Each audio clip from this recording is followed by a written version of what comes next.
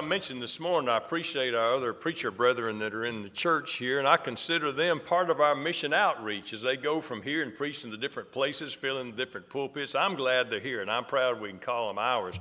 I appreciate the sermon this morning, and I'm going to just turn the service over to Brother Rick, and you just take charge as the Lord leads. All right, my brother?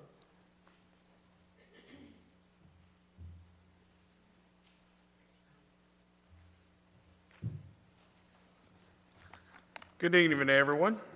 I hope everyone had a good nap this afternoon. I know I did.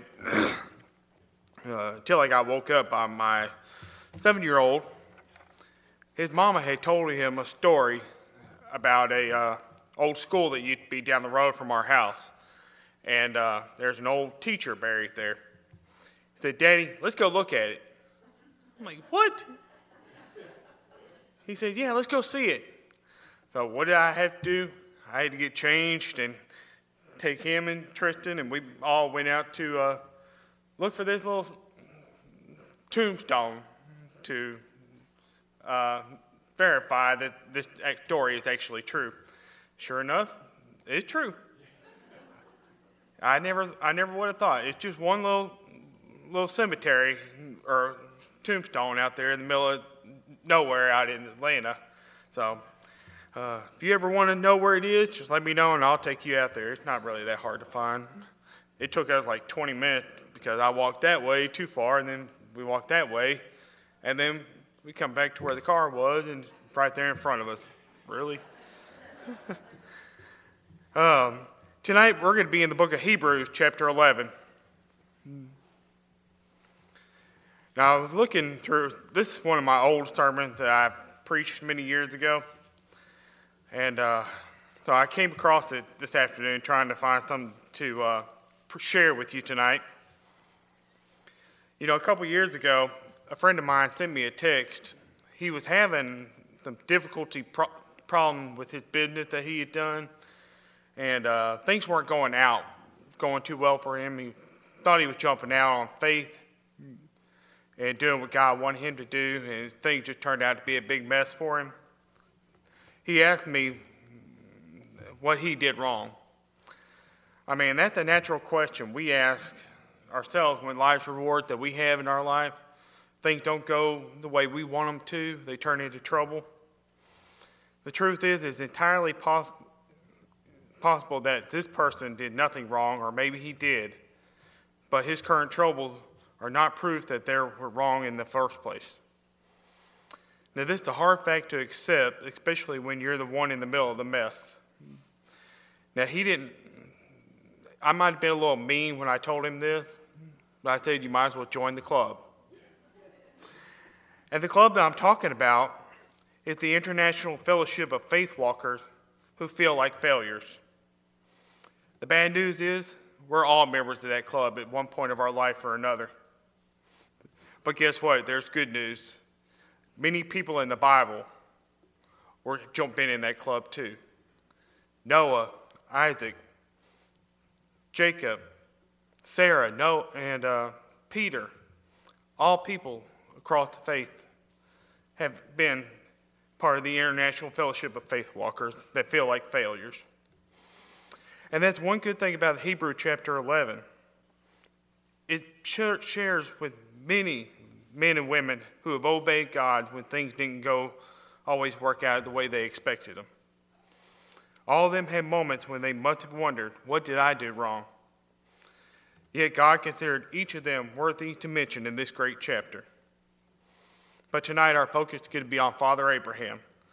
So let's look at Hebrews chapter 11. Beginning with verse 8, it says, "By faith Abraham, when he was called to go out into a place which he should after receive for an inheritance, obeyed, and he went out, not knowing whither he went. By faith he sojourned in the land of promise, as in a strange country, dwelling in tabernacles with Isaac and Jacob, the heirs with him of the same promise.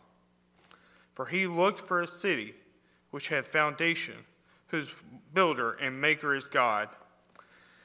Now, living by faith means accepting God's call without knowing where it would lead us. By faith, Abraham obeyed when he was called out to go to a city, to go to a place where he would receive an inheritance. There is only one way to describe the city that he was leaving. It was a world-class city.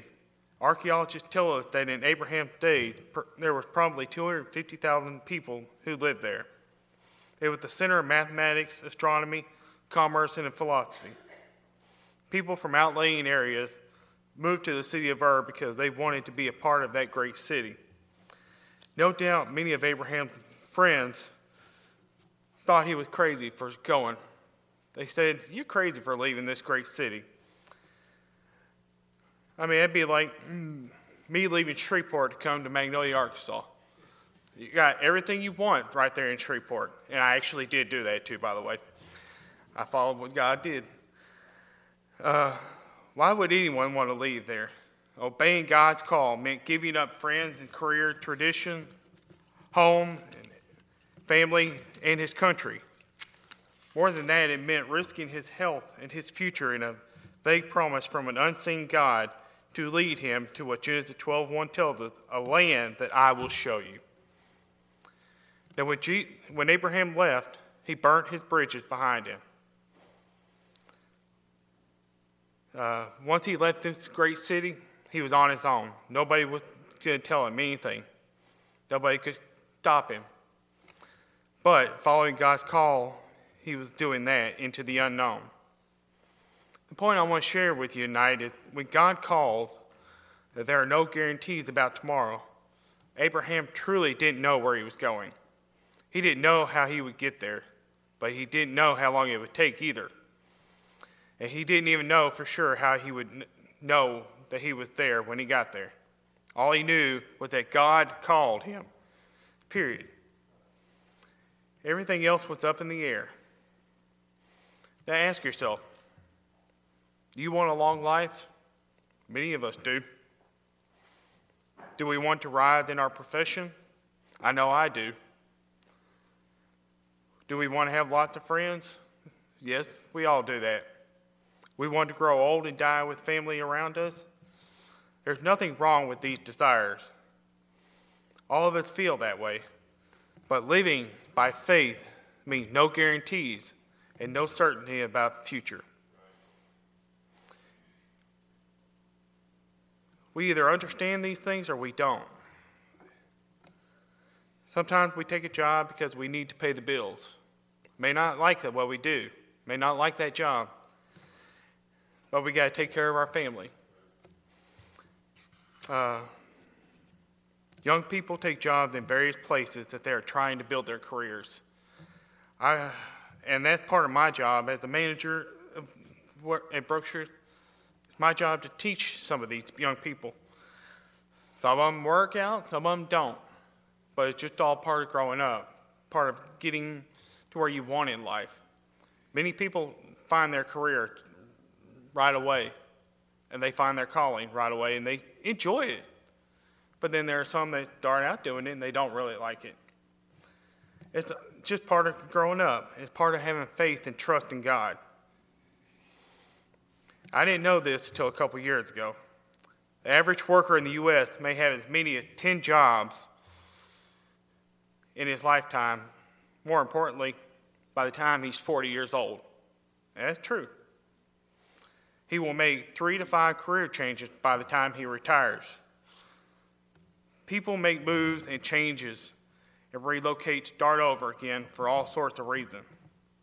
Sometimes we're forced to make decisions for reasons beyond our control. In these tough economic times, people scramble to take whatever job they can find. But there are moments in life when we have to make a choice, when we have to make a decision.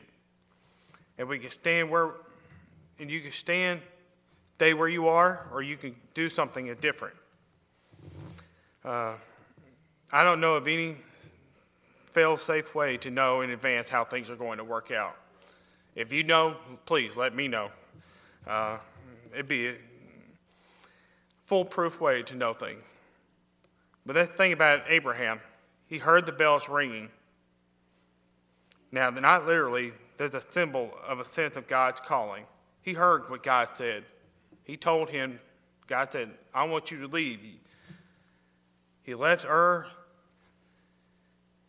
If you truly want to do God's will, you will find yourself doing exactly what Abraham did, setting out on a new journey that doesn't seem to make sense from the world's point of view. The New International Version of Hebrews chapter 8 says, he obeyed and went. He didn't argue with God. He didn't say, choose somebody else. He said, yes, sir, I'll do exactly what you say. Living by faith means stepping out for God and leaving the results to him. Living by faith means waiting on God to keep his promises. Hebrews 11:9 tells us, by faith he went to live in the land of promise as a foreigner, as in a foreign land, living in tents and tabernacle with Isaac and Jacob. Now, many of us have a desire to settle down one time in our life. Me personally, I'm glad I'm sticking where I'm at. I've moved 12 times for Brookshire's, in the last 15 years. That's a lot. I hate moving. I hate having to pack up everything. In fact, just about a year ago, Brookshire's came up to me again, asked me to move to Monroe. I'm like, look, I'm getting too old. I'm tired of traveling. I'm tired of moving around. More importantly, there comes a time when you just have to settle down. You just have to find a place that you call home, that you enjoy. More importantly, me personally, I value coming home every single day from work to the same place, to the same familiar faces every single day. It gives me joy to see my kids every day, especially the two younger ones. They get excited when Daddy comes home. They come up, run up to me. Teenagers, yes, she's just a teenager. She don't really care. She says, Dad's home, whatever. Even the dog animals love. That's just something I enjoy. Dog comes up, wagging up on the door, trying to get out so she wants to see me. All familiar faces we all want to have. Now, I don't know many people who would live in a tent as a permanent resident. But tents speak of impermanent, the possibility of moving at any moment. And that was what Abraham did. He didn't own anything in the promised land. God had promised to give him the land, yet he lived like a stranger in a foreign country. If you don't own the land, you can't build a permanent place. In many ways, this is even more remarkable than leaving Ur in the first place. As long as he was traveling across the desert, he could dream about the future. But when he got to Canaan, and the illusion disappeared. Think of what he didn't find when he got there. He didn't find no welcome sign. He didn't find no housewarming party. He found nothing. Nobody expected him to be there. Nobody cared that he had come. More importantly, nobody gave him anything. God had promised him the land, but he had to scratch out an existence in tent. Hundreds of years would pass before the promise that he was promised was fulfilled. Abraham never saw it happen. Guess what? Neither did Isaac or Jacob. They didn't see the promised land either. Abraham was in the will of God. He had every right to leave Ur. He was doing what God wanted him to do. Ask yourself, why was he living in a tent? Simply because God's timetable is not on ours. God is not in a big hurry like we are. God works across generations to accomplish his purposes. Now, we're worried about which shirt or dress to buy for a party this weekend. There's a big difference in these two perspectives. God's timetable is different than ours. we can't change it. If God wants us somewhere at one point, we got to go right then and there. But if it's not on God's timing, it's not the way we need to be. Living by faith means never taking your eyes off the prize, and that prize is heaven. Hebrews 11:10, for he was looking forward to the city that has foundations, whose designer and builder is God. You know, when I studied this verse, there was a certain amount of disappointment built into the life of faith. Sometimes we think, if I will follow God's call, everything will work out. I'll be happy all the time. That's not the case sometimes. By saying that, Abraham was looking forward to a city. It really means that he never found what he was looking for in this life. This world comes with a huge helping of frustration built into the core of everything. You know, I once read a story about a baseball manager who took his team to the World Series, and they won. They got to go to the champagne party and everything. But then guess what? The next morning, that manager walked out and grabbed the paper. He said, is that it? Was that all the excitement was about? It's the same with everything we do and everything we accomplish. We may be successful in life, but is that it? We live, we die, we buy a house, we sell a house. If this moment is golden for you, if you're enjoying life, enjoy it, but don't take grasp too tightly because it won't last forever. That's the one part about living in faith. We never reach full satisfaction of this life.